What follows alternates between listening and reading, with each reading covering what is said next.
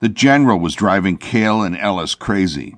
"I don't see why I have to be the driver. I can take one of those men out. Why, I was fighting wars while you boys were running around wearing a dirty diaper," griped the general.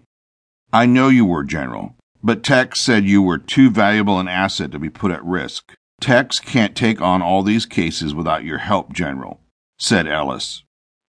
"Well, I ought to get to shoot that no-good, crooked, lying, cheating murderer Ortega. Ortega had a hand in Johnny Pittman's death, and that worthless polecat lies to old sick people saying that he could cure what ails them," demanded the general. "We will have to see how things play out, General," said Cale. "I wish they would hurry up and get here. I'm tired waiting on them sorry polecats," griped the general. "We are going to take our positions now, General. Now remember to wait until we signal you before you drive into the alley," stated Cale. "I know, just go on and have all the fun and leave me sitting here in this car. I'm going to have a long talk with that darn Tex Waco," stated the general. The general was used to giving orders, not taking orders.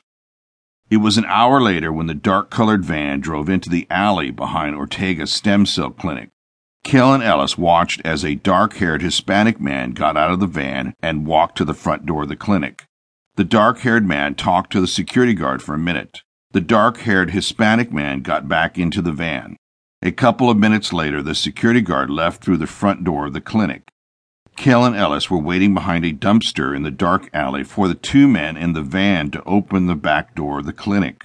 The two men in the van waited for the security guard to drive away before they got out of the van. The dark-haired Hispanic man opened the back door of the clinic while the blonde-haired man opened the cargo door of the van. Now the dark-haired criminal began helping the blonde-haired criminal friend pull a young unconscious woman out of the van. Cale came up behind the two criminals and pressed the stun gun to the neck of the dark-haired criminal. The dark-haired criminal gasped in pain but did not fall to the ground. Cale hit him with the stun gun again, and the dark-haired criminal fell to the ground unconscious. The blonde-haired criminal did not realize what was happening for a second, but then he grabbed for the automatic pistol in his shoulder holster. Ellis came around the van and pushed his stun gun against the blonde-haired criminal's neck. The blonde-haired criminal collapsed to the ground. Cale and Ellis moved quickly now. They took the criminal's weapons and bound their hands and feet with plastic ties. Then they taped up the criminals' mouths with duct tape and put the criminals in the van. Ellis looked at the unconscious young woman. "She has been drugged, but she has a strong pulse, and she's breathing all right. She won't know anything about what happened here," said Ellis. "Let's close the van doors and get back into position before Ortega gets here," said Cale. Ramon Ortega drove up in his fancy sports car about 30 minutes later. As Ortega was walking to the back door of his clinic, Cale grabbed him from behind and gave him a jolt with the stun gun. Within a couple minutes, Ortega was in the van with his criminal buddies. "What do you want to do with the young woman, Ellis?" asked Cale. "Let's put her in Ortega's car and leave his car in the parking lot of that 24-hour pancake house up the street," said Ellis. Cale and Ellis carried the young woman to Ortega's car and laid her out on the back seat. "I'll go tell the general to follow us over to the restaurant, Ellis," said Cale. The general had gotten out of the van and had gone into the clinic while Cale and Ellis were busy with the young woman. Now the general came out of the back door of the clinic.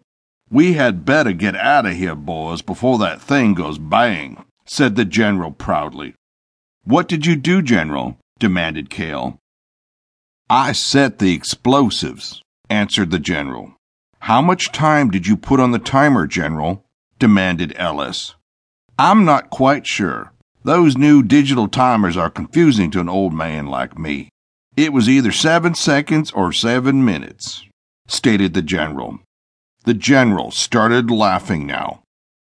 "Very funny, General," said Cale. 10 minutes. Less now since we've been standing around talking, said the general.